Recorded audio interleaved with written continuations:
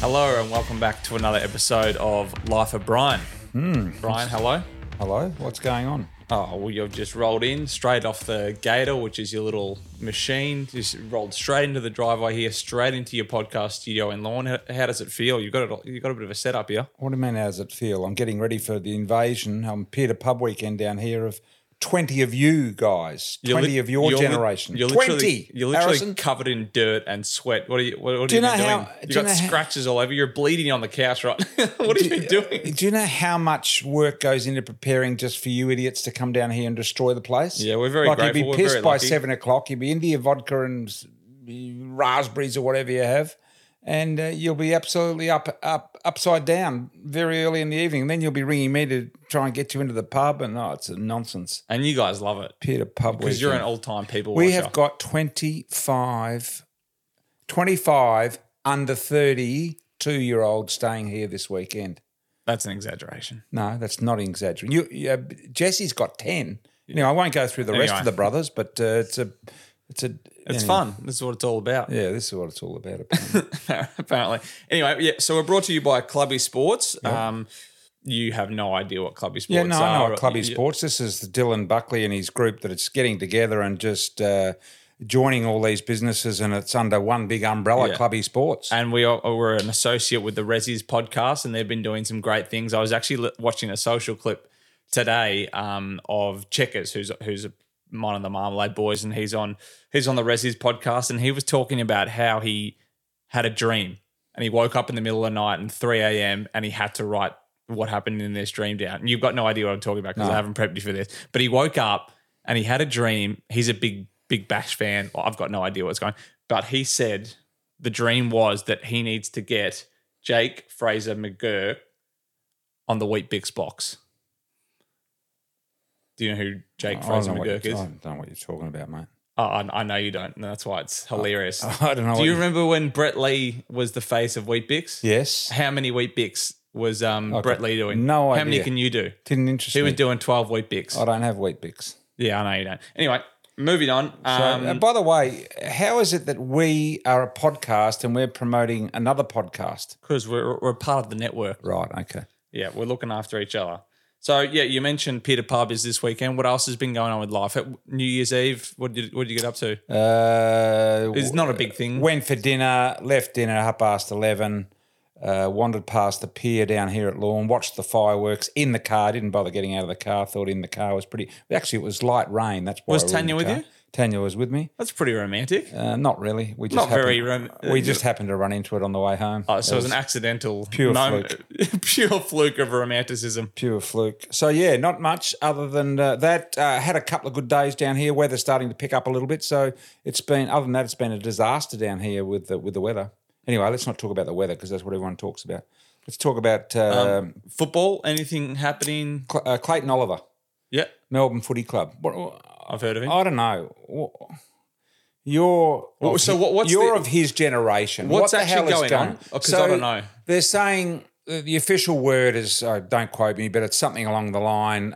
He's having time off for mental health So reasons. he's not showing up to training at the moment. To get himself right. And I did note that he is using his own practitioners as distinct from the club practitioners. They said that in the and release. a practitioner, you're Medical persons. And I'm just wondering, so because it seems to be sort of partly covered by the mental health umbrella, which is a bloody big umbrella these days. Is it mental health? Is it drugs? What is it? Are they both the same thing? I don't know. But he seems to be in a hell of a mess at the moment. And I get the feeling that the Melbourne Footy Club are tiring of it. I think they're naturally very supportive, but I think they are tiring of the process. Do you think it's potentially the other way around? He's been scapegoated a little bit and he's having issues with the clubs and they're not sort of playing ball? No, you're not sitting out training at this time of the year if you've got an issue with the club. If you've got an issue with the club, that would have been sorted out at the end of last year, which it was apparently. He came down to Lawn here. He went home halfway through the training camp there and hasn't reappeared at training to my knowledge since. So this is something quite dramatic. Not sure what's going on. Strange. He's such a great player. Melbourne need him to win. They're still in this premiership window. They're desperate for to have their 4-time best and fairest player playing. He's, one of the best in the game. Yeah. Could win a Brownlow one day. Who knows? Yeah. There's some issues there for sure. Moving on, we were sitting around the dinner table last night, myself, you, Jesse, Tanya, and Tanya's mum, Elaine. I thought you were just the filler on the show. You're all of a sudden coming in and I'm just going to ask you another attraction question now. and you can take over. But yeah, I was at the dinner table, if that's what you're referencing. Right. We were talking about the greatest of all time, as in an athlete, sporting team person. Or person. We were talking about an individual in particular, but then there's so many different sports, and it depends on, I guess, the popularity of the sport is what we came down to. First of all, if you're looking for the most popular and best sports person in the world. Most well-known. Yeah, then it has to be a sport that transcends everyone and every country or as many countries as possible. Now, NBA basketball is as popular as it is, and say Michael Jordan, for instance, LeBron James, Kobe Bryant, basketball doesn't transcend through all these other it's growing, but countries. Not there yet. It's growing, definitely. It's gone huge in the since the Michael Jordan era, actually, as a responsibility of the Michael Jordan era. But and I know you're too young to appreciate, but Muhammad Ali is the one for me. Now you'll say his record's not as good as some others and all of that, and which is true, but he transcended just about every country in the world, every demographic in the world, from poverty-stricken to the absolute, to the President of the United States. He transcended everybody, and he was good, and he was charismatic, and he was ultra popular. Now, I know it's hard for anyone under the age of, say, 30 to grasp the Muhammad Ali thing because you weren't brought up with him like we are, but he's one for me. Tiger Woods is another. Tiger Woods, just think about this. You go to any country in the world, bump into someone on the footpath and say, do you know Tiger Woods? And I reckon most people in the world would know Tiger Woods. Yeah. Don't you reckon? And his record's pretty bloody good. I think he's one major short of Jack Nicklaus, so he's right up there as well. Yeah. Well, the names that popped in, they were all very much individual sports, I think, is what you narrow it down to. But you think of people like Tom Brady and Michael Jordan, you said, a few females. NFL doesn't transcend the world. Like Simone Biles has been the most dominant gymnast. Gymnastics, their big event is once every 4 years. Exactly. Serena Williams, Novak Djokovic. Unbelievable. Even the tennis debate itself. Federer versus Djokovic versus Nadal. If you're including charisma, personality, and ability and all the other things in, then Federer beats Djokovic. Djokovic obviously has more titles now, but Federer comes out in front in my book in the overall sports person. Yeah, it's an interesting debate. The best team of all time, as you said, in the category of transcends popularity. I think what the dream team, and I know basketball doesn't transcend every country, but what the dream team did. Hang on. Isn't the dream team an Olympic team? Yes, I know, but this every 4 years? This team, I think a lot of people have the pub test. I have the footpath test. Walk up to a person and say, have you heard of the dream team? Think of doing that in Chechnya. Think of doing that there. Think of doing it, what's that country on the top of Africa on the right-hand side where Morocco? Raha comes from? Rawa? Oh, Eritrea. Think of people there. Would they know? Probably heard of the dream team. Maybe. Why is this? Is there someone else I'm missing in a team aspect? Greatest team in the world? There's definitely some pretty dominant teams. Like the All Blacks is one that comes to mind. No one in America knows who the All Blacks are. No one in South America knows who the All Blacks are. That's true. But some of the soccer teams, the World Cup is probably the pinnacle. So it's the most popular sport in the world, soccer. But you name if I said to you Real Madrid, one of the best teams, name 6 players. Go on. Oh, I couldn't name 6. You couldn't name them. I could name the whole bloody dream team. Yeah. Right? Yeah, my point made. It's a conversation, a debate, and I don't disagree with you. That's good. Moving on, so we have done this a few times on the podcast. Brian's Content Corner. Have you been watching anything? Any recommendations for the audience? Yes. Now, you should watch, what's it called? It's on Netflix. It's called Captains of the World, I think. Is that right? Yeah. Captains of the World. It's about the last World Cup, and it concentrates, like all these doco Netflix things do on these sports now, they concentrate on 4 or 5 of the leaders of the best teams in the world, which this one does. Lionel Messi is one of the guys. They've got Ronaldo all the stars. is another. They've got all the stars. I couldn't believe the access and the lineup. The I wonder what they buy-in pay them. I wonder what they pay them to do that. It's amazing. So we're 4 episodes in. We've been watching it last few nights. I think it's 6 episodes in total, and that is really good. Really good. The other one, if you've got a bit of business, what brought that to your attention, or what do you like about it? The title, Captains of the World, immediately said to me that it was sport. I thought it could have been industry there at one stage. But what do you like about it? What draws you in? Best players in the world behind the scenes with their comments. Yeah. Finding out who they really are. There's some pretty raw stuff in there as well. And just hearing them in their natural habitat rather than hearing them at press conferences, which is all we get with world soccer. We don't get any of the behind the scenes stuff. So to see that was pretty. And there's another one too, I forget the name of it, something to do with the world. It's a guy that's a leading CEO, is the CEO of Renault in France, and then he went on to be the CEO of both Renault and Nissan in Japan. He built these companies and up to billion-dollar revenues, and he did a great job, and he was the highest-paid CEO in the world. He gets jailed in Japan for embezzlement or something like that. He didn't really do much wrong, and then he was smuggled out. This is the leading CEO in the world that's got the lavish lot. He's smuggled out in a box, one of those roadie boxes. I haven't seen this. Onto a private plane, and because he's of Lebanese background and he refused to take French citizenship when he was the CEO of Renault, he held his Lebanese title, passport, and he went back to Beirut, and they haven't been able to touch him since. Wow, what's that? Great show. Forget what it's called. Something in the world or something. Anyway, look it up.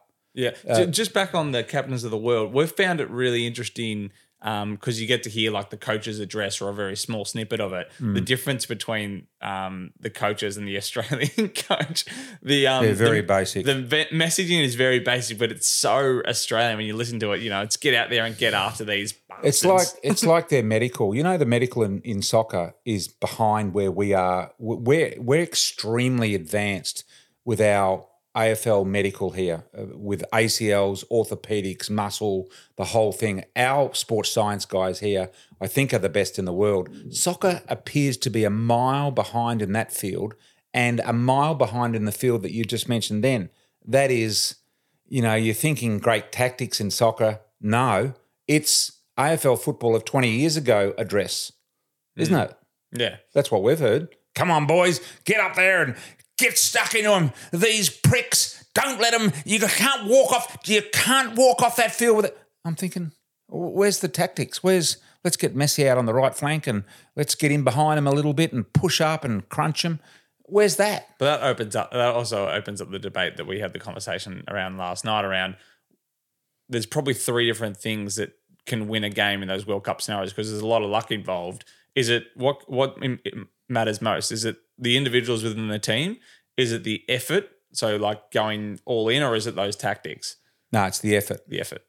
At a World Cup, any team can beat another team. I think the bottom teams can beat a top team, as proven in the last World Cup. There were 4 or 5 really big upsets. Morocco. Spain went out pretty early too, I think, or might have last 8 Spain or whatever. But big teams can be upset, I think, because of effort. I mean, Australia did well to get in the last 16, was it? Yeah, I think Australia got into the last 16 by Argentina through effort, not through skill. Unluckily got beaten by Argentina. Australia had a shot and missed. Should have probably gone in the net to be 2-1 up and put the pressure on Argentina. So it for me, the biggest thing at that particular tournament is effort. Effort can beat skill. Yeah. Yeah. And one that you haven't watched, but I have, but I've recommended it to you, is it's called The Society of Snow. But you know the story. This is the Uruguayan rugby team. Essentially, they go on their footy trip and they go into Santiago in Chile and they had to cross the Andes and the plane crashes and they're out there for 70 days. Yeah. You know this story? It's very old, from the 80s. Yep. So moving on, we've got Michael Turner on the podcast. So we've pre-recorded this episode, so we know what the conversation is. What did you think of it? He obviously has had a really interesting 12 months, and he's a very close friend of yours. He's a Geelong Team of the Century member and a Geelong Falcons legend. Well, when you're faced with a life-threatening situation, I wonder how you react, and that's what you'll hear in this story. Mick was faced with a life-threatening situation and still is, and that's why you should listen, because everyone reacts differently. And it's an intriguing story. Mick got pancreatic cancer, of course, and the development of cures, etc., and treatments for pancreatic hasn't been as good as other types of cancer, and so therefore you're left very vulnerable. And Mick understands all of that, and that's why this is an intriguing insight to someone that is staring death right in the face. A very interesting conversation. Yep. Beautiful. All right. Mick Turner up next. 245 games superstar with the Geelong Cats, former captain, All-Australian, team of the century, only father and son combination in the history of the game to be team of the century members. Mick Turner, good afternoon. Welcome to you. Yeah, good afternoon, Brian. Thanks for welcoming me. Oh, you're very formal. It was actually 270 games, Brian. When you count night games, games for Victoria and Geelong, it actually got up to 270. I was talking about your Geelong career, Mick. That's all right. 245 games. So 270 odd, right? Okay. We'll give you And when I say we're in the studio, we're actually in your basement sort of lounge room office setup that I've just sort of makeshift into a studio, which this is the first time I've been in here. So it's pretty exciting. In Lawn. In Lawn. Yeah. So it is. Mick, welcome to the basement. Yeah, well, thanks. It's better than driving to Melbourne, Brian, so I appreciate the effort. I normally lock people away in here and you never know what happens after that. We're sitting next to a cellar with probably a decent amount of wine in there in terms of the expenses. Yeah. Now, Harrison, I got something to confess here. You reckon I'm a bit strange. Yes. What is your confession, Brian? Confessing that I have a bit of a trait of a little bit, OCD, sort of shed sort of tools hanging in the right spot and all of that sort of thing. We are dealing with a customer here today, and Mick Turner, who's, he's a torpedo on from me. You're bad, and I've a few experiences with Mick. He's worse. I do my shed. What do you do? Well, the whole house, basically. But if anyone's seen the David Beckham documentary, which is a great documentary, it made me feel a hell of a lot better because I've got a lot of David Beckham traits. And after he actually showed his wardrobe, I went back and redid mine. So I like the idea he had of his T-shirts in order. Yes. And they're in colour. colour order. Yes. So mine now are in colour order so I can pick them out as I go. And they're folded on a slight angle so you can see how many are there. I can see the colours, yep. Yeah. I don't have to look up. The colours are all there. I've moved them from the top drawer to the bottom drawer. I open the drawer and they're all there. I've actually got one on tonight. And it didn't take long for me to find it because it's black. So and your fridge, what would you, if I opened your fridge today, what would it look like? Karen goes crooked with me for doing that, but I normally check the fridge when I get something out of it, and even the ice creams are in their right place. They're colour coded. So all the labels are facing clearly so you can read them? No, I just like them straight. When I open the fridge, I like to see the gherkin straight, the pickled onion straight, and they're all together because they're in the same sort of food group. What about the cucumbers straight? What about the cucumbers in the crisper? Do they have to be straight? Well, no. They're a bit more mucked up a little bit, but I know they're all vegetables, and Karen's going to use them, so I just leave them in their plastic bags. I can admire a nice aesthetic, so I can hear what you're saying, but to the point of explain what your bathroom would look like, and do you even use it because you don't want to make it look messy? I don't like shaving in there. Yes, this is where I'm going. Yes. Where do you shave because you don't want to get the bathroom messy? Before I came out here today, I thought it might have been filmed, so I did have a shave and put some moisturiser on, but cleaning my teeth's okay, but don't really like shaving in my bathroom because you get all those little bristly things everywhere. He shaves down at the local bloody beach cafe. But there's one thing worse. There have been several reports to the police station in Lawn that there's a man in Polworth Street in Lawn that showers on his front lawn every day. Every time he has a shower, 2 degrees, 42 degrees. It don't matter. You'll see this man showering. In clothes, of course. No. On your front lawn. No, well, when the house was built. That's true. Well, yeah, when the house was built, I do have an outside shower. I like showering in the outside shower for the aesthetics. It's a shower on the front lawn. Yes, I know, but it's not. It's got a a bin enclosure in front of it. But I must admit, you're right. I have been caught a couple of times dashing to the garage to get my towel in the nude, and I've been caught a few times. But no, I just love showering outside. It's just a part of nature. And I'm a surfer, and I just like doing that sort of stuff. This is an unusual customer because tell us about the story. We'll get back to your Geelong days shortly, but tell us about your story, because you always have been very particular about the way you dress and present yourself. And the night you wore the leather pants, the famous leather pants that became folklore in footy, and you were still living in Warrnambool at home. Tell us about that. What was that story? Well, the first person I saw that had leather pants was Sam Newman, and we had a football trip back in 1980 for memory, and in Hong Kong I ordered a pair, and they were made, and I took them home and wore them a couple of times in Geelong because I get away with it there. But my father was quite a conservative person, very conservative, good Catholic and a great person.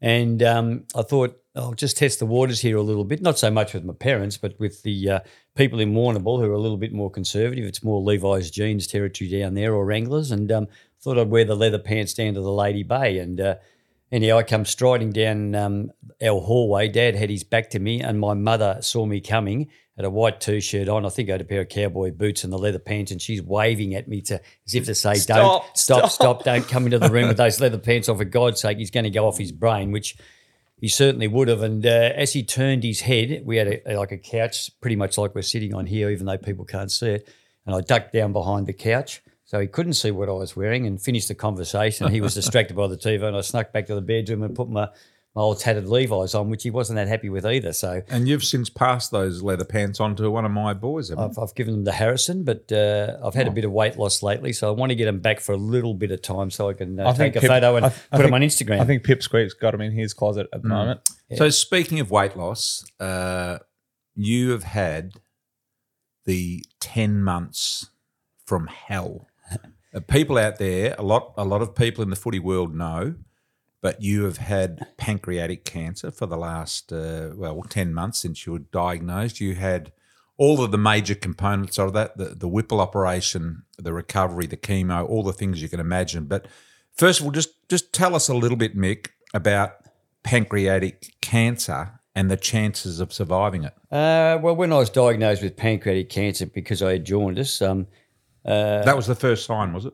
Yeah, the jaundice was the first sign. I'll go through that. But your chances of survival at that stage are 15%, unless you can go through these 5 different stages, which a major part is the operation and the chemotherapy. So I remember them taking me into a room at St John of God Hospital and telling me, and I knew they were telling me something pretty serious because there were 2 doctors there and 3 nurses. I think they thought I was going to flip out or something. But to be quite honest about it, and I've said this to you myself, I don't fear death. What I fear is losing my quality of life, and that's the thing you fight for. And when you're really, really ill, you just want to feel comfortable.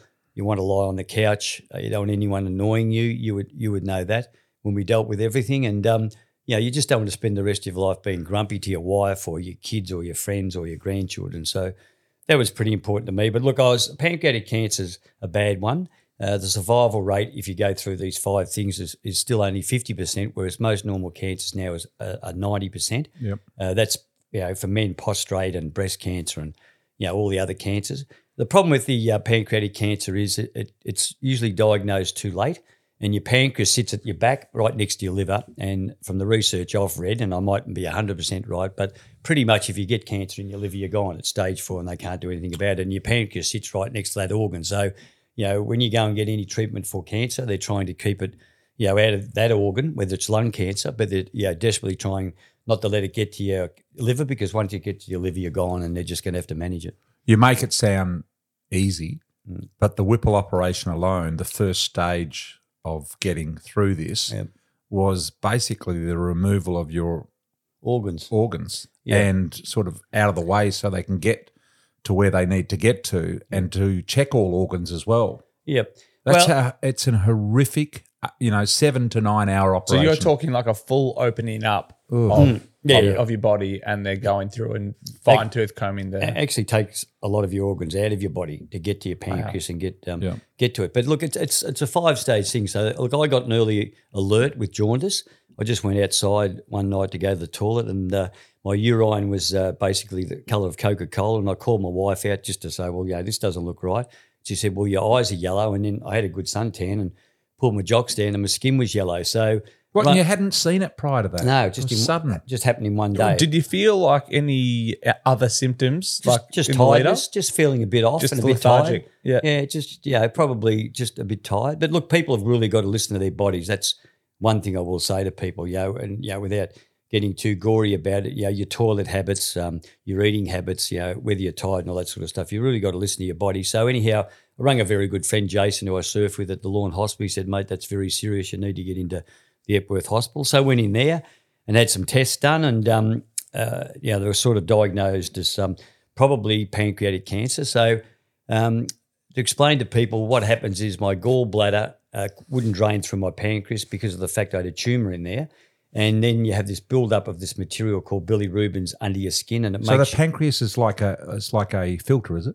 Well, the pancreas is mainly for diabetes and interacting with your digestive system. So, but what happened was my gallbladder couldn't drain through my pancreas and into my digestive system because of the tumour. So that all those juices and that build up my body is in these things called bilirubins, which crystallise under your skin and make you itch. So that was a massive challenge because it was just like red hot electric ants running all over my body. So I was hospitalised for a week with that. And I was scratching that. I was actually scratching the skin, which you would have seen off my arms and my legs. It was that bad. So then they put a stent in my gallbladder and pancreas, so it would drain through my body, and that took a while to get under control, about 3 weeks. Then we had the big Whipple procedure, as you talk about. That for me was a 9-hour operation. Now, I said to my wife and my son Che, if this operation goes for 3 hours, I'm in a lot of trouble because they would have sewn me up. Yep. Because if they open you up and look at you and go to your liver and see that there's any cancer and do a biopsy, which they do in your liver, they'll just sew you back up again. So I said, if I come out in 3 hours, I'm in trouble.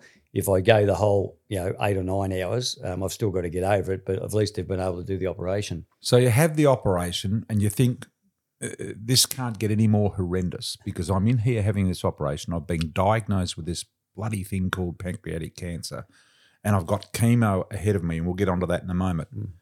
But while you're under the knife and your guts is literally laying on the table next to you, your wife has an accident in the car. Yep. She took your son out to the airport or vice versa. She arrives back at the hotel, which is next to the hospital where she was staying and caring for you, so it was close to the hospital. Yep. It was early in the morning. It was dark. What happened? Well, I'd finished the operation by then, and I got out of ICU, and I was just recovering in my room. And my son Levi drove up from Barwon Heads and came and saw me and gave me the news that had happened with Karen. So. She was actually trying to get into a car park at the back of like a Quest, and there was a bloke hanging around a dumper bin that had a boom gate. Had one of those sliding gates, and anyhow, a bloke hanging around a dumper bin in a hoodie sort of spooked her a little bit. So, like a lot of those modern cars, when she got out, she forgot to put it in park because they turn themselves off. Went to scan the gate to get open to get back in the car as quick as she could, and not be harassed by this person who may or may not have harassed her.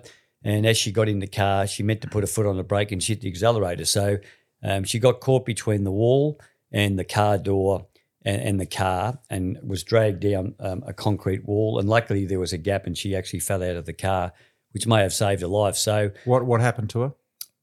Well, she had broken ribs. She had 9 multiple broken ribs. She had a cracked scapula, multiple cuts and abrasions, a collapsed lung, plastic surgery on a leg. Intensive care for how long? Days? Intensive care was about a bit over 2 weeks, and the only reason she got out was because my son Che, who had gone back to New Zealand, and his partner Grace came back and lived at our place, and you picked me up and took me home. So I went and saw her. She was in that much pain. Yeah, you're in pain. You're life threatening. She's life threatening. All of a sudden, How did that make you feel in the fact that you're in the condition you were, and this news comes in about Karen? And you weren't there to care for her, look,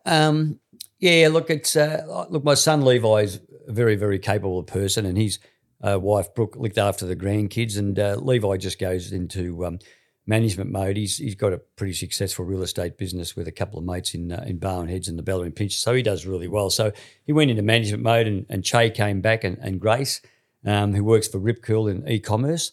So she's very capable on the computer. So look, I remember having meetings in the room. I'd talk to Levi and Levi talked to Che and Grace, and we would plan everything and get things sorted out. So look, I'm pretty much, Levi's very process driven. So am I. I wasn't really worried about my operation. Very process driven you are. Yeah. So I wasn't really worried about my operation 3, 4, because Because I was in hospital recovering, and I actually got out of hospital in a week.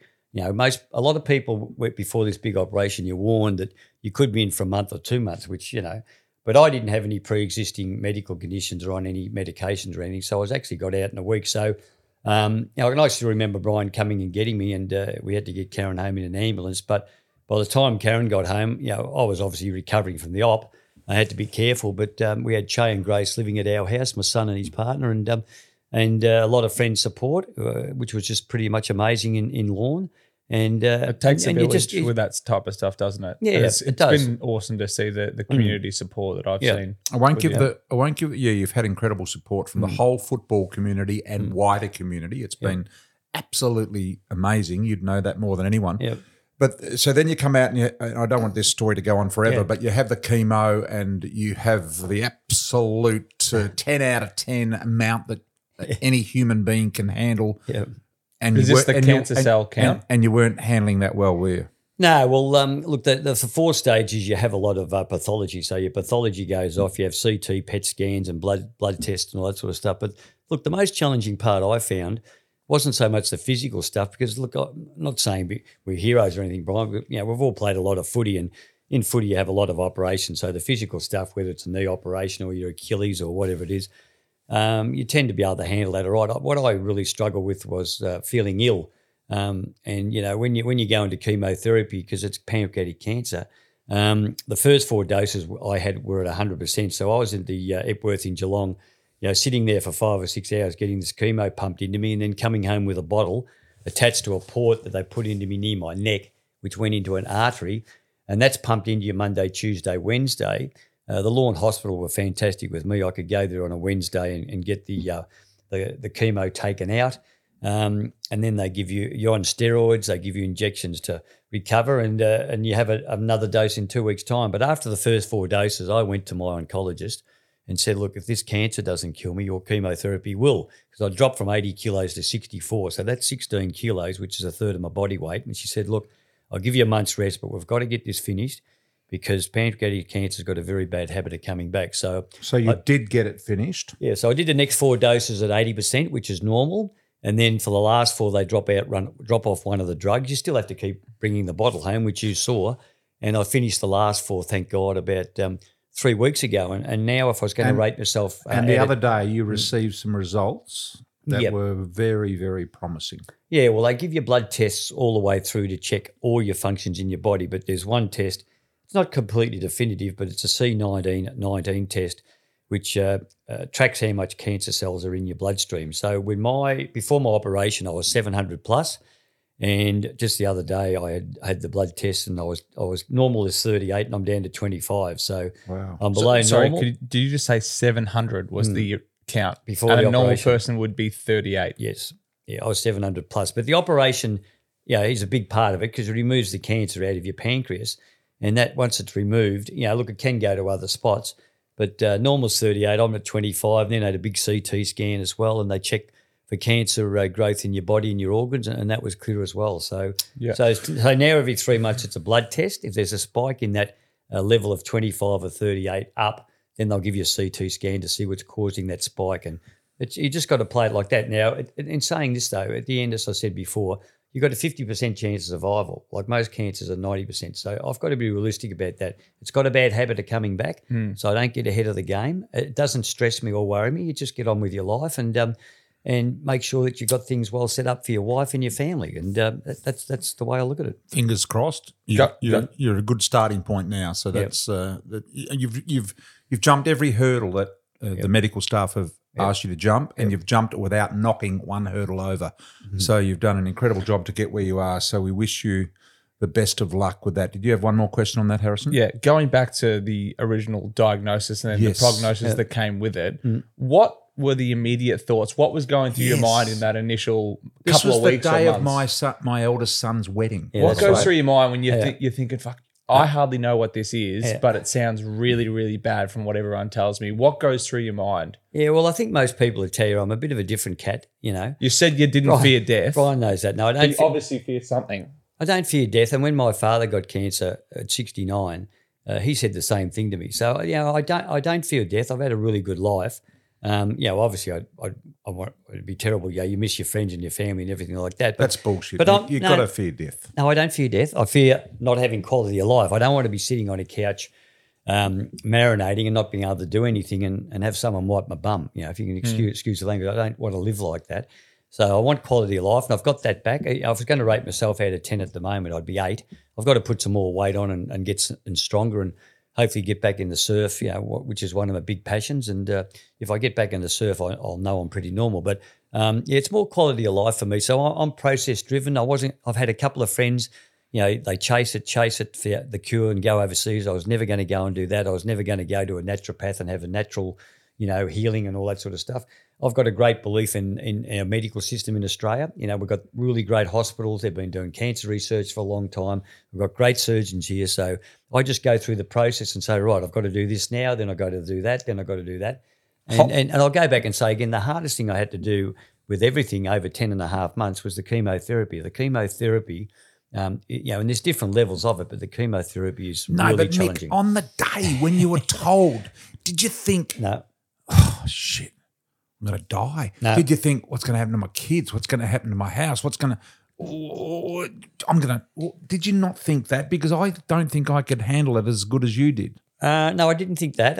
As I said to you, you know, I'm an organised person, Brian, so I sort of just go into organised mode and started. The first thing I started doing was teaching my wife, because I've always done the finances, to teach my wife where our money was, what we've got. What had you been hiding it? A little bit of hide a little bit here and there. No. She knows what we've got, but how to pay the bills, because I've always paid the bills, put everything on direct debit. So basically I'm pretty sure she's got all my finances organised. And look, just before that, my mother died at 92 from cancer. And yeah, so mostly I've spent, you know, getting that probate organised, and we had a trust in Warrnambool and a whole lot of things. So broadly, just went into work mode to keep myself sane, I suppose. Broadly speaking, has it changed your perspective on life? It's taught me that people are very kind, particularly in a small community of Lorne, and I haven't had the opportunity yet to actually thank them. I was going to go to the A team and thank them, but I haven't had the right moment or the right time to do it. But I was just really taken back about how many people actually contacted me, whether it was Eddie Maguire or Sam Newman, if you want to drop names, you know what I mean?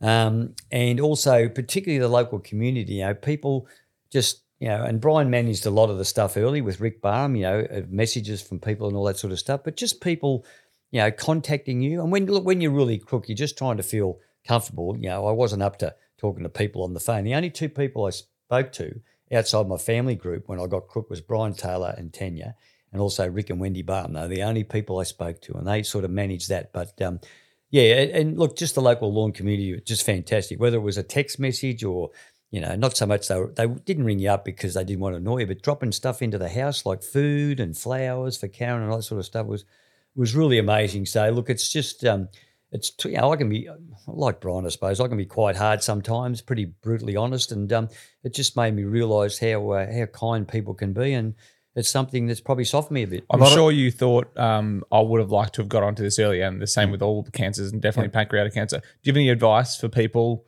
of your age group that are potentially coming into an age where this thing is becoming more prevalent? Listen to your body. I just said it before. You know, listen to your body. If your body's doing things that it doesn't normally do, you've got to listen to it, like, you know, tiredness, or, you know, you've got to watch, you know, your toiletries, you know, how many times you go to the toilet, what it looks like, and all that sort of stuff. That'll tell you.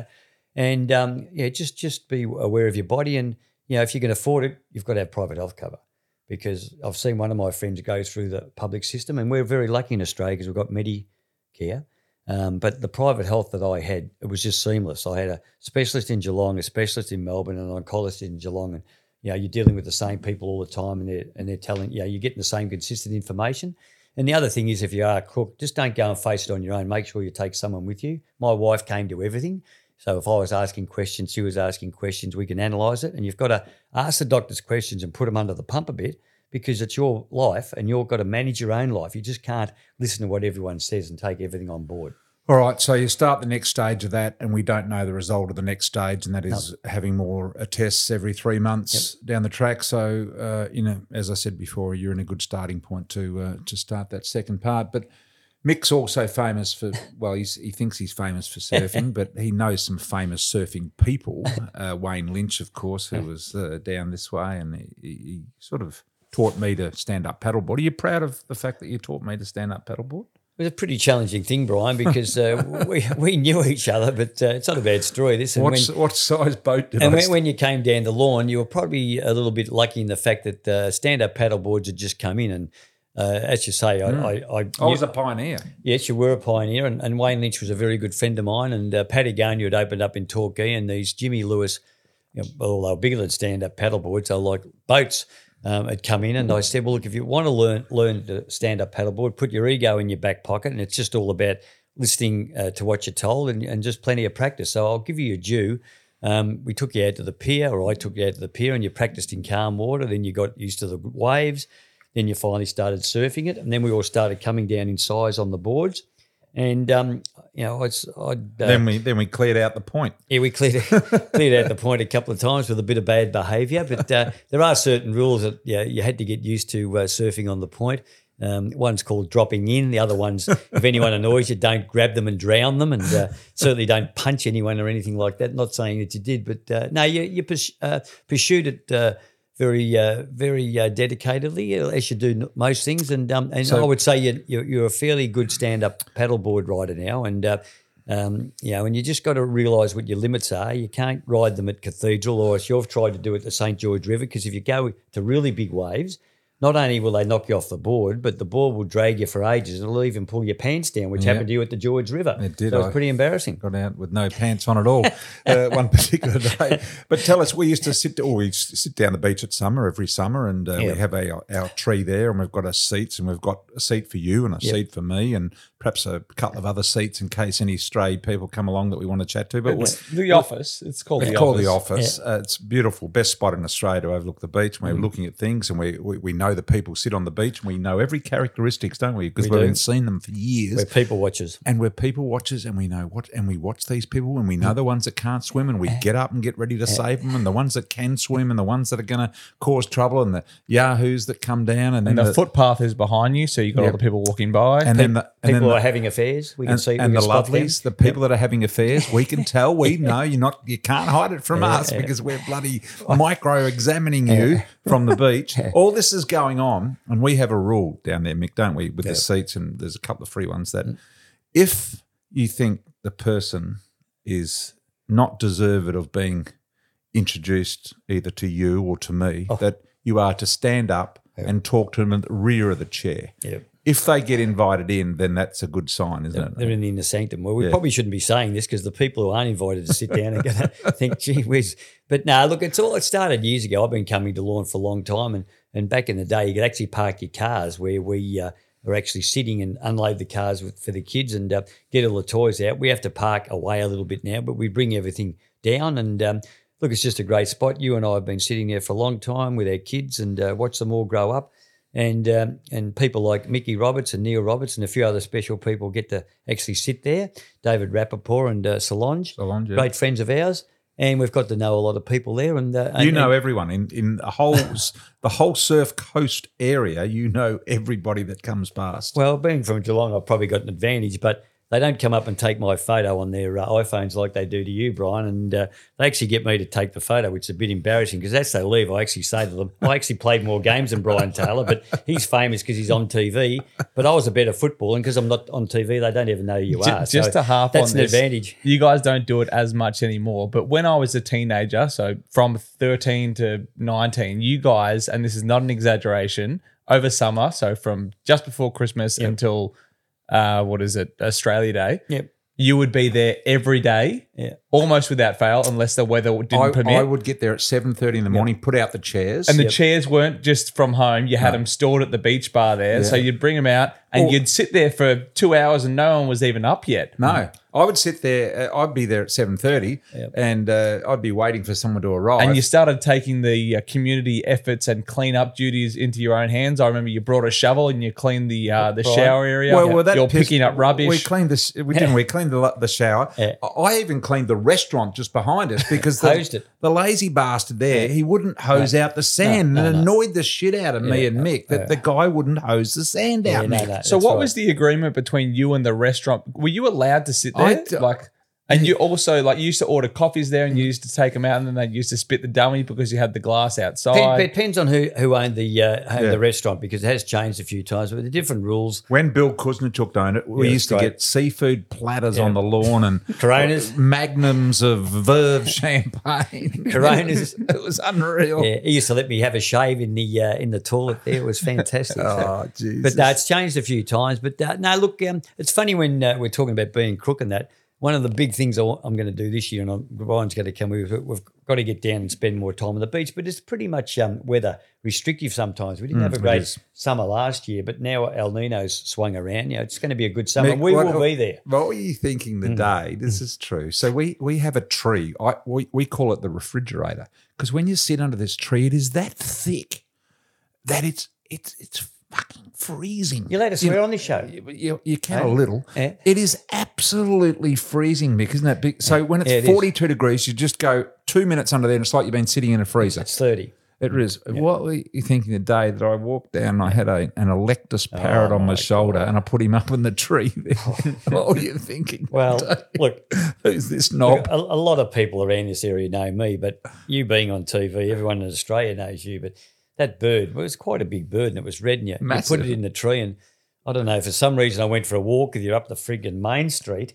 We're walking up the Main Street lawn. You've got the bird sitting on your shoulder. You did. No, you had the bird sitting on your shoulder. I said, I'm never coming up here again with you with that bird on your shoulder. Then you came down and put it in the tree, but I think it flew away somewhere, didn't it? And then we used to bring a border collie that wanted to bite everyone.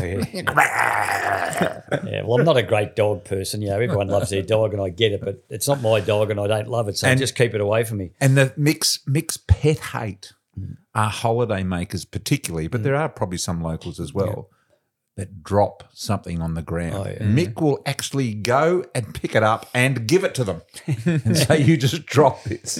Especially nappies, Brian. I don't like nappies. Oh, geez. There's a lot of trouble with nappies. Anyway, so that's the beach. How did you two meet? How do you two know each other? Because it's not just through football, basically. I mean, it was pretty late. We had an unbelievable footy trip at the end of my career in 1988. When Geelong played Collingwood in Miami at Fort Lauderdale. We played at the Joe Robbie Stadium, back Miami Dolphins. For premiership points? No, this was for the Foster's Cup. So, when John Elliott owned CUB owned CUB. He had the Foster's Cup, which was played in London particularly and also in America. And I think Hawthorn had played North Melbourne also in London. And what actually happened is that so we got to spend together, which was fantastic. So we stayed at the same hotel. Same hotel. We're in Miami at the same hotel. Lee Matthews is there, and Brian and Dennis Banks and all the boys and that. Bruce Linder and Mick Turner and Mark Yates, all those guys. Yeah. Gary Ablett. It was fantastic. So and then we moved on to Toronto for the final. And when we got to go Geelong, I don't know why, and we stayed at the Old York, which was a big hotel in Toronto. Toronto's a great city, very much like Melbourne. And in the hotel, we had Hawthorn staying, Collingwood staying, and Geelong staying. And you know what used to happen? Because it was sponsored by Foster's, they used to restock our fridge every day in our slab. And all the would have been good for the pre-season. Well, it was just a really footy trips are pretty much banned now, and that was probably at the end of it in '88. But no, we had a fantastic time. And look, I'll be honest with you, the blokes behaved themselves because the officials were all on the trip. The coaches, I don't believe you. I do remember that Miami thing. I remember they advertised the game on TV that we're playing at Joe Robbie Stadium. The meat one, and it was Australian footballers. I forget which players got to do the ad. And it was like them eating a big dinosaur bone raw. Yeah. It was like these you were in it. You look like Fred Flintstone gnawing on a Bronto burger. But that's how they advertised. They advertised us as like these big, hunky Australian brutes. Yeah, because we didn't wear pads or helmets, like these cavemen almost. Yeah. But that was a great trip. That's how we sort of really met. I kicked 8 in that game. Yeah, well, It was my last game at the Joe Robbie Stadium, but and then because of that connection, when he came down to Lawn, we connected and away we went. So it's sort of it's only been an intimate relationship since you started coming to Lawn. No. Well, probably, but we had common friends as well. Like Rick Barham played at Collingwood, who I played with, who was Mick's best mate. We had Banksy, Dennis Banks and Jeff Miles and all these other guys that Mick and I both had. Nick Theodosi, who didn't play, but he was a mad Collingwood supporter. All these guys. So after your career, which was you ended up captaining the Cats, I think, for 3 years. Yep. Who was your coach at the time? That was basically through Tommy Hafey's era. Yeah.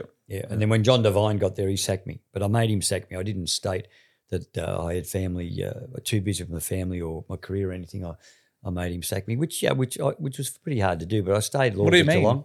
Well, getting sacked as captain is not something that's great. Oh, right. So, but I made him sack me. I didn't step down. I made him.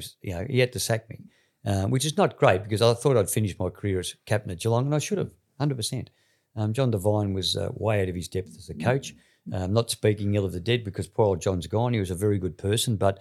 He was way out of his depth in the coaching at that stage of his life and his career, and it was just one of those things that happened. So I had Richmond chase me for a long time in my career, and that's Graham Richmond, their great recruiter, and it was probably because I had good games against Richmond. But I could have ended up. Geelong chased me. I was going to go to Geelong at one stage. But it was hard to get out of your club in those days, Brian, because they virtually owned you, and they'd have to do a deal with another club. And look, the money wasn't as enticing to leave either, because at the end of my career, I can remember sitting and getting an offer to go to Collingwood, and I was on 50,000 at Geelong, and I think Gubby Allen and the rest of the people at Collingwood offered me 60. Well, I wasn't going to drive up to Collingwood all week and not be home for $10,000. Mick was one of the great wingmen, Harrison. In Mick's era, I just want you to have a listen to this. The guy that played, or the two guys that played on the wing were like the stars, really. They were big players. I guess the full forwards were probably stars as well, but wingmen were really important in those days, big grounds, all that sort of thing. But this is the quality of the wingmen. So Mick Turner, Robbie Flower, Keith Gregg, Wayne Schimmelbusch. Names like this just keep coming at you. Who was at Richmond? Who was the ring? Brian Wood. Brian Wood at Richmond. All these were fantastic. Francis Burke, fantastic players in that particular time. So it was a great era for wingmen as well. So Mick was a great player. As I said before, he and his old man. That must have been a thrill of your life that you both named when Geelong named their team of the century.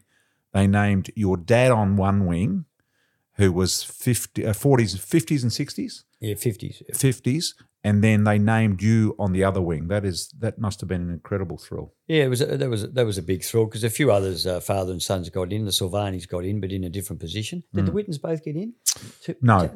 Young Ted didn't get in, did he? No. So who else got in? Father and son. Not many. I didn't think there was any. No. So I think you knew the answer to that. Well, no, I knew the Silvanis did. I wasn't quite sure. I know the Fletchers didn't. I wasn't quite sure about the Wittens. But for Dad and I to get named on the wings was a big thrill, and it was certainly a very, very big function. Geelong side, when you don't go to Geelong functions. No, well, I don't go to any footy functions, Brian. I don't even go to the football. I just watch it on the TV. Why is that?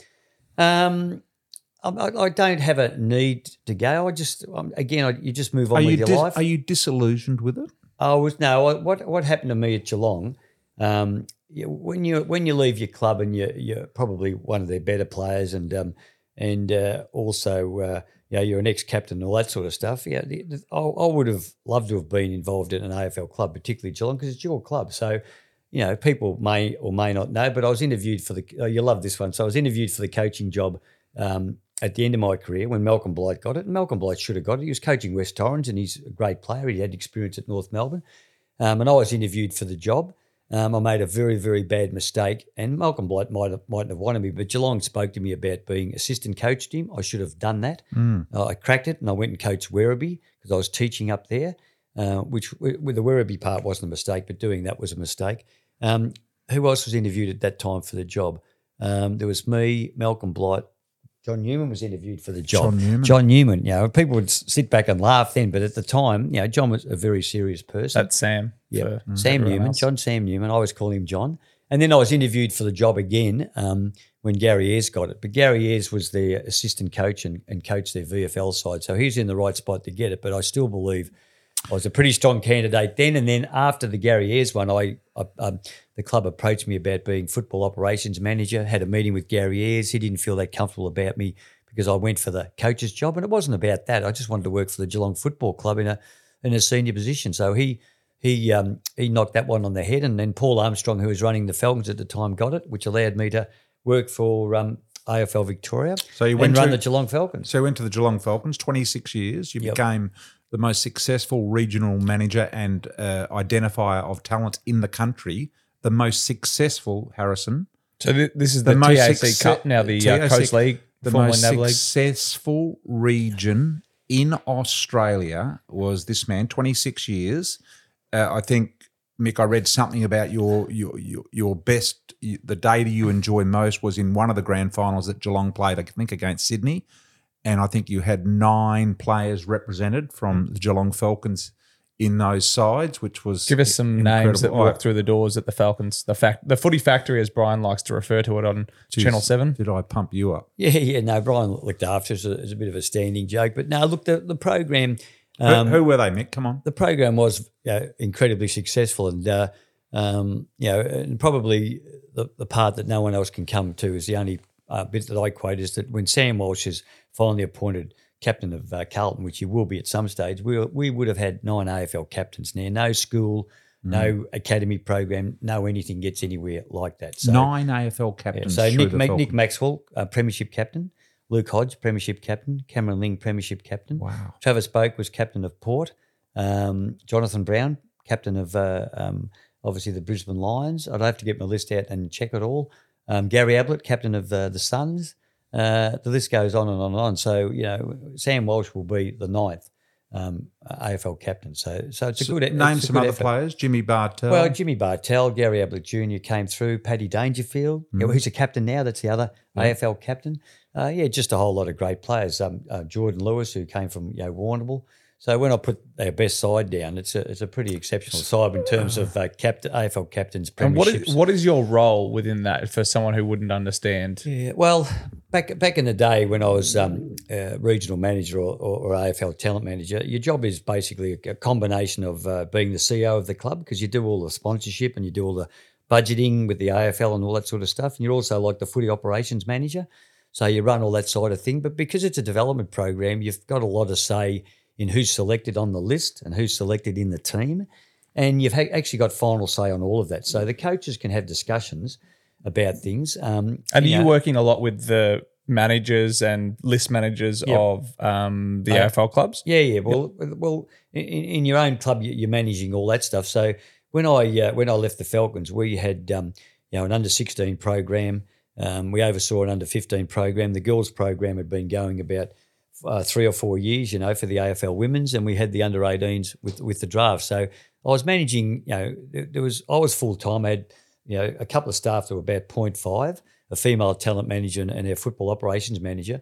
But I was managing and all getting paid 55 staff. So you're managing those staff, and sometimes part-time staff are harder to manage than full-time staff because they're there all the time and they can give you as much. So, just answering your question on the AFL lists, we collected a lot of data. We were pretty professional. Everything was done on computer and with champion data. And Did all clubs ring you, Mick? Did most? Like if they're looking at talent, I would think it's incumbent on every recruiter from every club to ring, especially a major outsourcer of players like yours, to ring the regional manager and find out the do's and don'ts of every player. Were there, quite amazingly, you and I have had conversations, there were actually clubs that didn't ring you at various stages? Yeah, I had a pretty good relationship with all the clubs, and I was always honest. So what used to happen is that at the start of the year, they would come around and speak to you, probably with 3 or 4 recruiters. Adrian Dodoro at Eston would probably bring 5 or 6 with him, and you'd go through your list and present who you thought was going to get drafted, who was a chance, maybe a rookie, and who to watch. You haven't seen much of him, but you need to watch this kid because he's going to be a very, very good player. And then at the end of the year, they would contact you during the year at various levels, come to all the games, obviously, give you the odd phone call. And at the end of the year, they'd come back again. But at the end of the year, it was a little bit different because by then they knew who'd retired, who was injured, who dropped out of form. And they were after filling up their list either by trading or by drafting. So they would talk to you about certain players. And you'd get a fair indication who was getting you drafted there. But look, out of the 18 teams, I would have had conversations each year with at least 15. A couple of teams mightn't contact you. They were a little bit, maybe because they were secretive or thought you might going to say something to Geelong or something like that. But, there's been instances when our players have been drafted and I've been absolutely shocked, number one, that they weren't, or number two, that they got drafted very high Was up. there ever a scenario where a club has said to you and they've really liked a player and they're like, maybe it's someone on the fringe and they're like, don't play him. We're going to take him.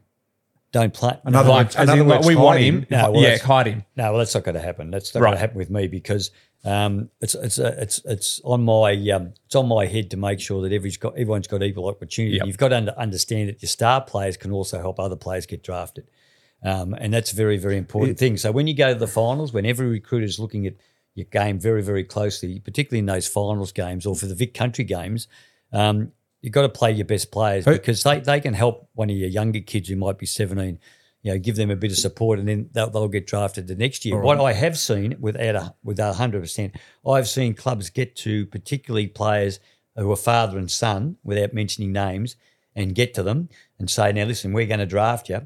We know you're in the finals and Mick's going to make you play. Just do what you have to. And I've seen that happen. And that is absolutely wrong and absolutely cheating and it's just a bad rap on the family and the kid himself. Who got drafted higher than you thought they would get drafted? Is there anyone that stood out as someone you went, wow, that's incredible? No, I think the AFL clubs were pretty much on the mark. The one that surprised me towards the end of my career was Ned McHenry got drafted to Adelaide first round. Mm-hmm. And I knew he was always going to get drafted. He was a good player, played with us in Geelong College, and I thought maybe a third round.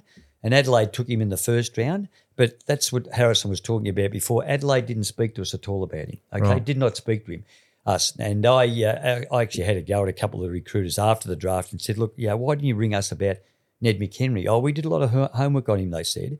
And I said, well, yeah, but you didn't do any with us. We see him 3 times a week. We see him play every game. We see him when he's up. We see him when he's down. We see him when he's having a bad day or a good day. I would have thought whether it was me, the footy manager, or particularly the coach, that you would check, and see what we thought of him. Now, I would have rated him a second or third round player, not a first round player. So those things do happen. How hard is it? And I know you've had this, where you've had mates that have had sons that have come through your program, and sometimes they measure up, and sometimes they don't measure up, and you have to be brutally honest with them. How tough a conversation is that? You have a conversation first with the player, and that's happened to me a lot of times. And you've hit the nail on the head. And then eventually, if it gets to a point where the player's not getting a game, and you can feel that Dad particularly is getting a bit angsty about it, and dads do. I was no different. You were no different. You want your sons to do well. Both my sons went through the Falcons program when I was the talent manager, and it's a very, very hard thing to manage. Very hard to manage. So it's an emotional thing. But all you can do is, once you feel that the opportunity has ceased for the player who's a mate, one of you, or what his dad's a mate or someone you know really well, you just call them in because you can feel the angst coming on and they're feeling a bit at ease, and you just have that conversation with them and be honest as you can. And I've often said to them, look, I don't think he's going to get any more opportunity. He might be better going back and playing with his local club, and that's just the way it is. Is it true that you almost had to fancy dress Lingy? Lingy, if you could imagine a cattle market where the cattle are being auctioned and there's this dirty old strapper out the back rear end here, and he just looked a bit sloppy, and you had to dress him up. You had to make him look more appealing to an AFL club to get him drafted. Yep. Is that story true or not? Well, there's 2 instances, and they both became great players. But Jimmy Bartellis, a 16-year-old, used to wear a helmet like one of those ones like Jason Dunstall had, which used to make him look a bit cumbersome, not as tall as he was, and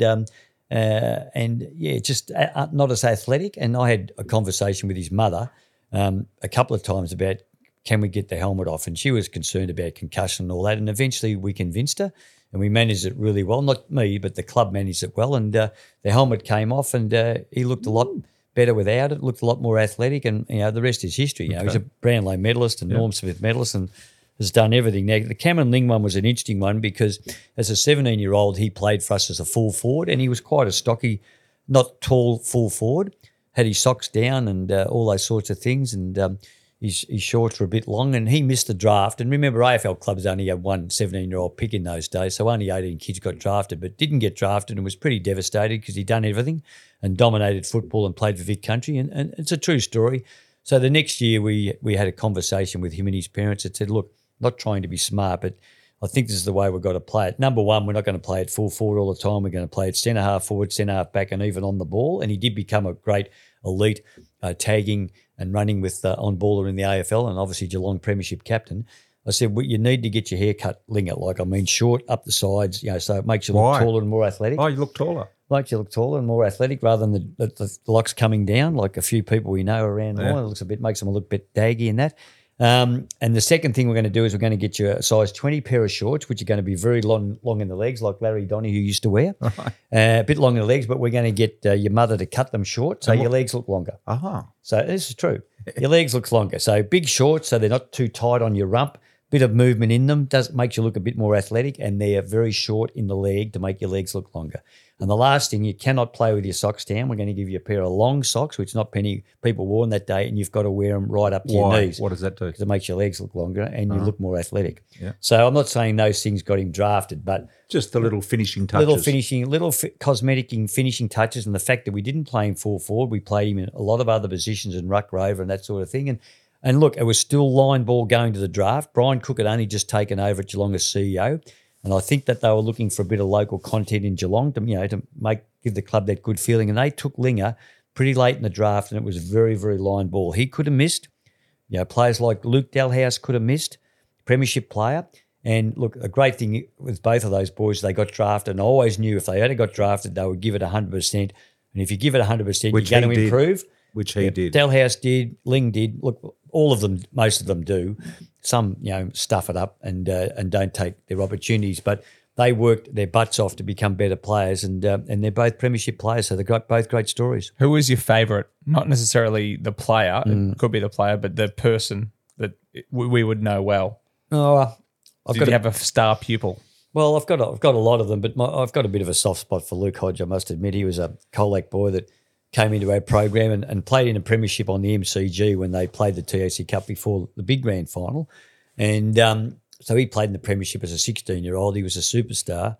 And then that was in 2000, and then played in the preliminary final, which we should have won. We probably should have won the premiership the next year.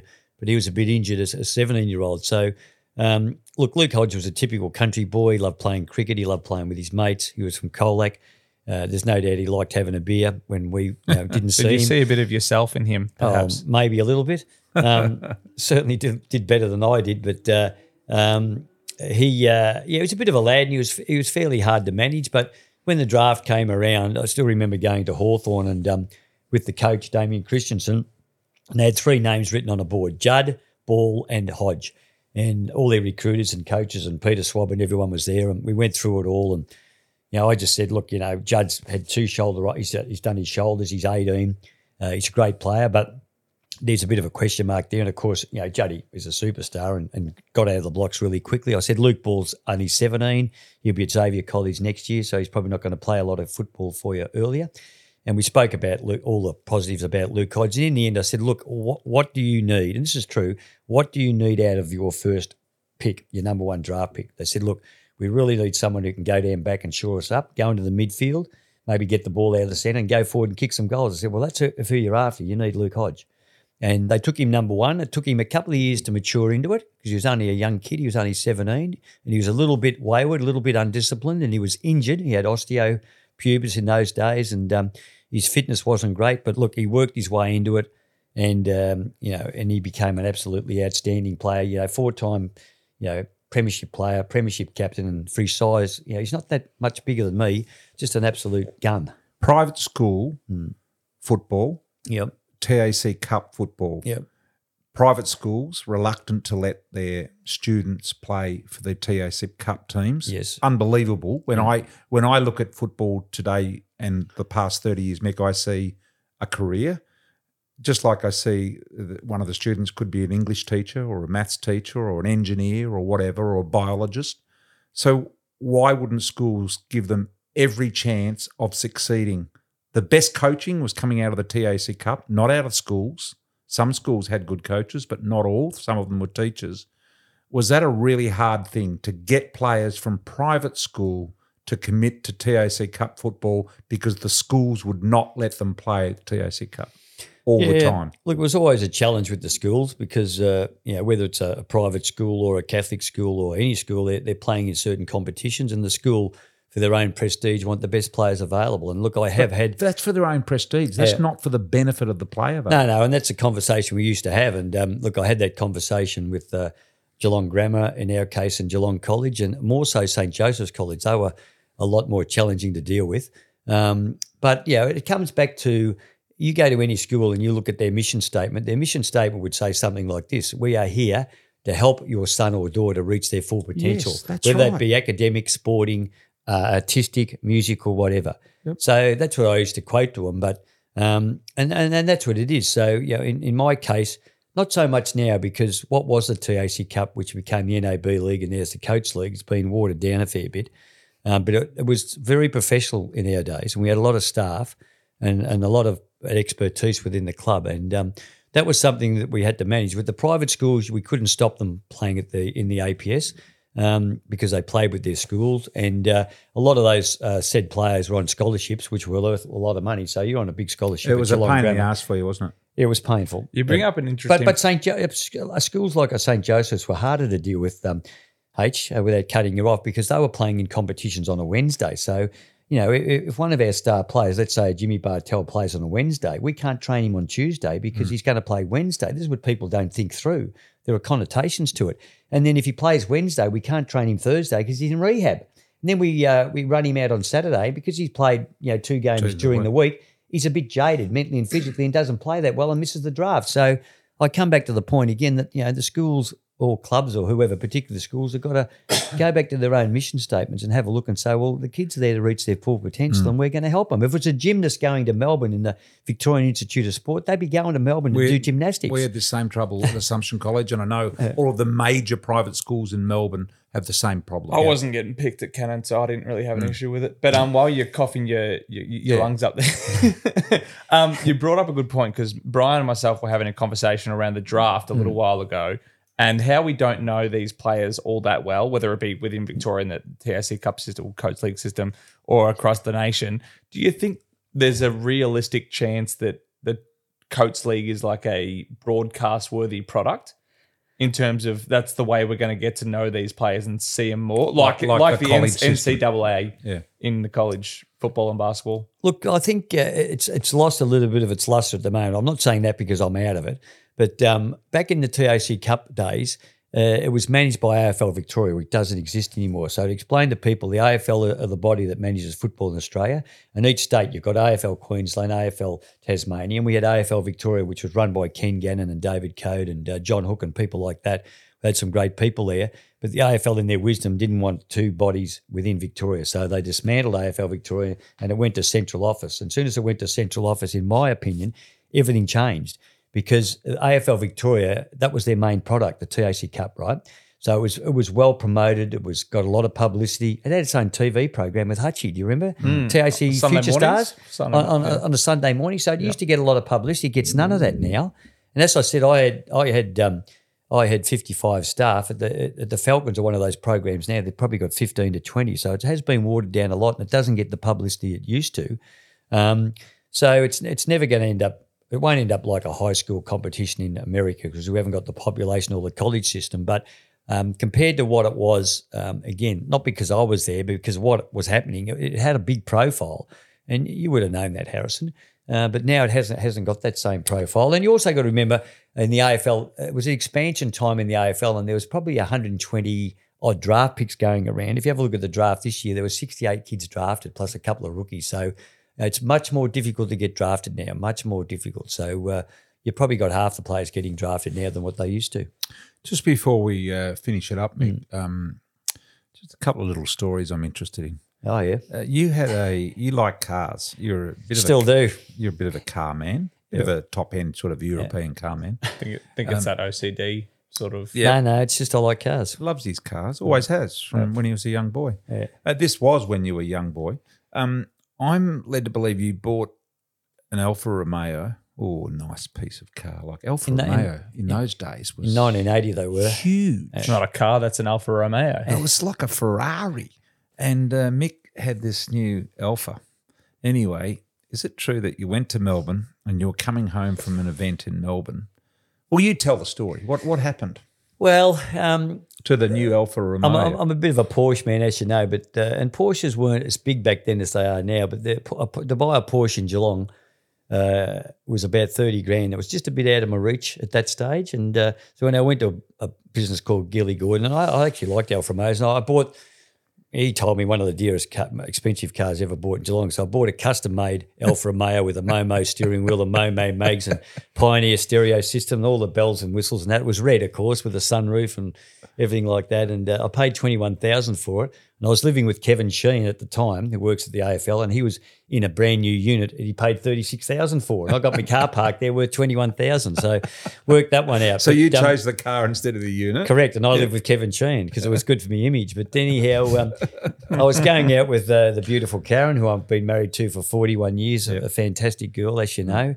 And we'd been out in Melbourne. For some reason, we took the Alfa Romeo up and we're driving back from Melbourne. And you weren't driving though? No, I was. And usually I would have been, but I'd showed a bit of common sense that night and let her drive. And because I'd been drinking, of course. I think I'd been out with all the Collingwood crew and that. And so we've driven from Melbourne to Nor Lane, if people know where Nor Lane is, where the swimming pool is. So that's a fairly long drive. You're fast asleep as you passed Werribee. I'm asleep the whole trip, and we get to the Nor Lane intersection where the swimming pool is, just about past the Sundowner Hotel, and I wake up because we're at the traffic lights and I can smell something burning. Oh, what could you smell? And I thought, what the hell? What's happened to my car? Like something's burning. And so I look down and the friggin' handbrake's on. She's driven my brand new Alfa Romeo from Melbourne to Nor Lane with the handbrake on. Oh, no. I wonder if it didn't catch on fire. So look, cut the long story short without being too dramatic, and I hope I'll probably get myself into trouble here. We had a massive blue. She got out of the car. And you've got to realise I was living in Highton, which is the other side, with Karen, in David Clark's old unit, which we bought for about $36,000, I think. And so we've had a massive blue. She's jumped out of the car in a huff, and I've jumped into the driver's seat, which I probably shouldn't have done, and I've driven home. Mm-hmm. And I've just left her. So I've left on the side of the road. I've left her at the corner of Nor Lane and Corio, and if you know Geelong very well, it's not the best suburbs to be in. And I've driven to the more ritzy end of Geelong, which was Highton where I was, and I'd left her and didn't come back and get her, which was just crazy. I just went home and selfishly went to bed. Do you know how far it is from the Nor Lane swimming pool to Highton? I wouldn't have any idea. 12 kilometres. She ran home, took her shoes off and ran home 12 kilometres. That's how resilient and tough my wife is. Disgraceful. Well, back in 1980, it was ordinary behaviour. Very ordinary. But it's, and I agree it was ordinary behaviour, very selfish on my part. These days, it would be completely unacceptable. Yep, You would be shot, and your girl would be on Instagram slamming you, and you'd be on social media, and you would never be able to go anywhere again. You'd be cancelled. You'd be cancelled. I would have been. I would be cancelled. Back on the footy days, is Gary Ablett the best ever, senior? That is certainly as an individual player, he was.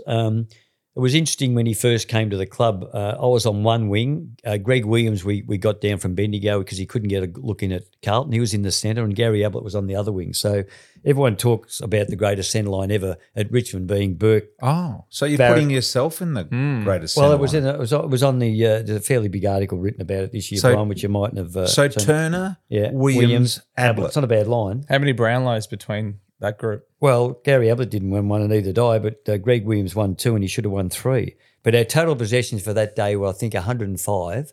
And, I mean, Ablett was just unstoppable, and Williams, well, he just kept handballing the ball to me, which was fantastic.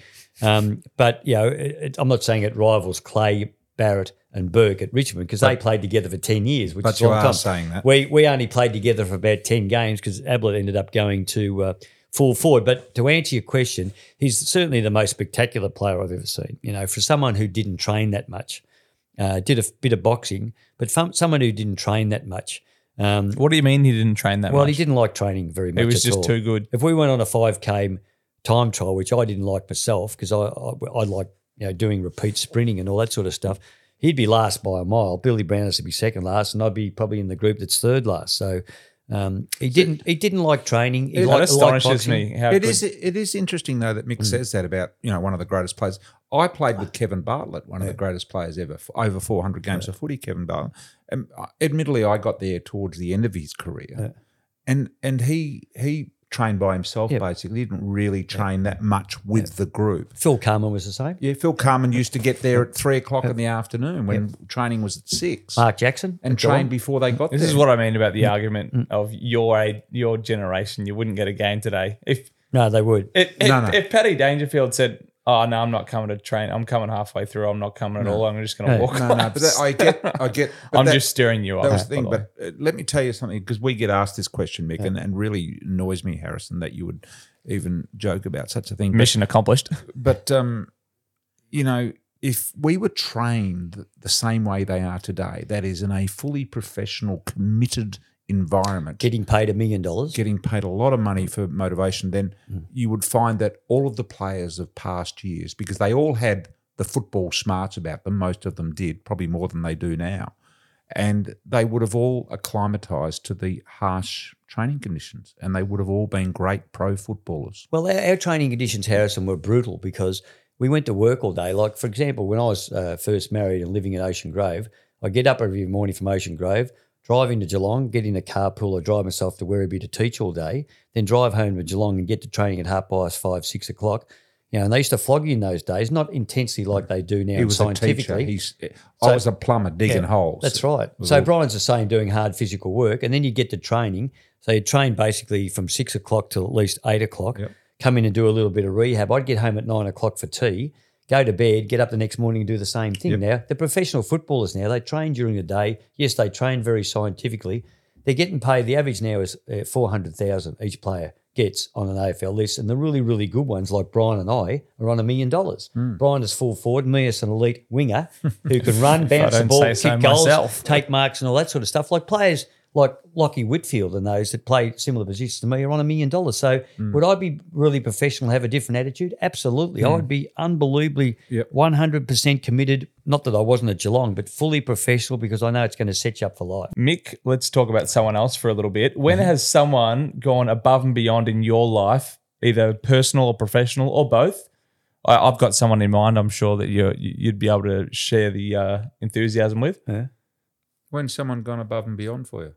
To help me? Yeah. Well, we spoke about meals. During my illness, I had a few people go above and beyond, and the bloke sitting next to me did a fair bit for me. I wasn't expecting that. I appreciate.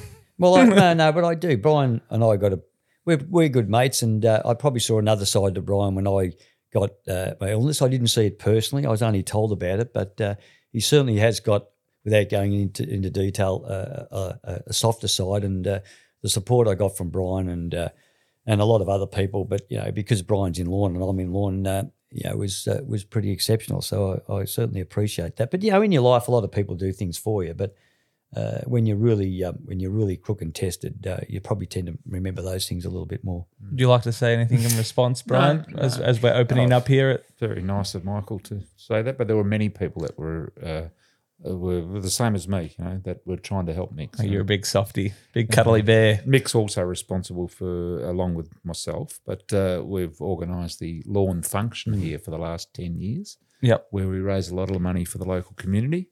Mick and I have done that together for the last 10 years. Is this about you guys again? About us again. Yes. This is all about us. Anything else you want to say, Mick, before we turn it off?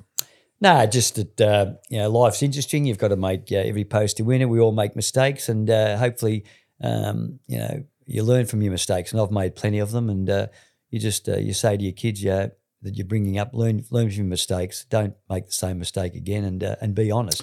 Own up to what you do, Brian, and just be honest with yourself. Greatest footy trip you ever went on, Mick, was where? Probably LA and Las Vegas and Hawaii in 1984 because I took the whole team away, 32 players on my own without a Geelong official. I was Well, the you captain. were the team official. I took the whole team away, and obviously they had a great time, but they were very, very well behaved. Now on that trip we had Mark Jackson, Greg Williams, Gary Ablett, Ray Sarcevic for people in Geelong who know him, Mark Yates, Stephen Lunn? Bernard Toohey. No, Lunny was well long gone by then. We took a lot of characters away, and they, and I had one sort of part-time Geelong official come with me, who was fantastic. But we had no one from the board, no paid Geelong official come with us, and Andrew Buse was on the trip too. It was just a fantastic trip. They were the best. Gary Ablett was on the trip. There was a few there. Hard to control. All right. Well, thank you very much, Mick. It's been a pleasure. It was great hearing your Thanks, story. H. And we can't wait to see more of you around Lawn. Thanks, mate. Take care.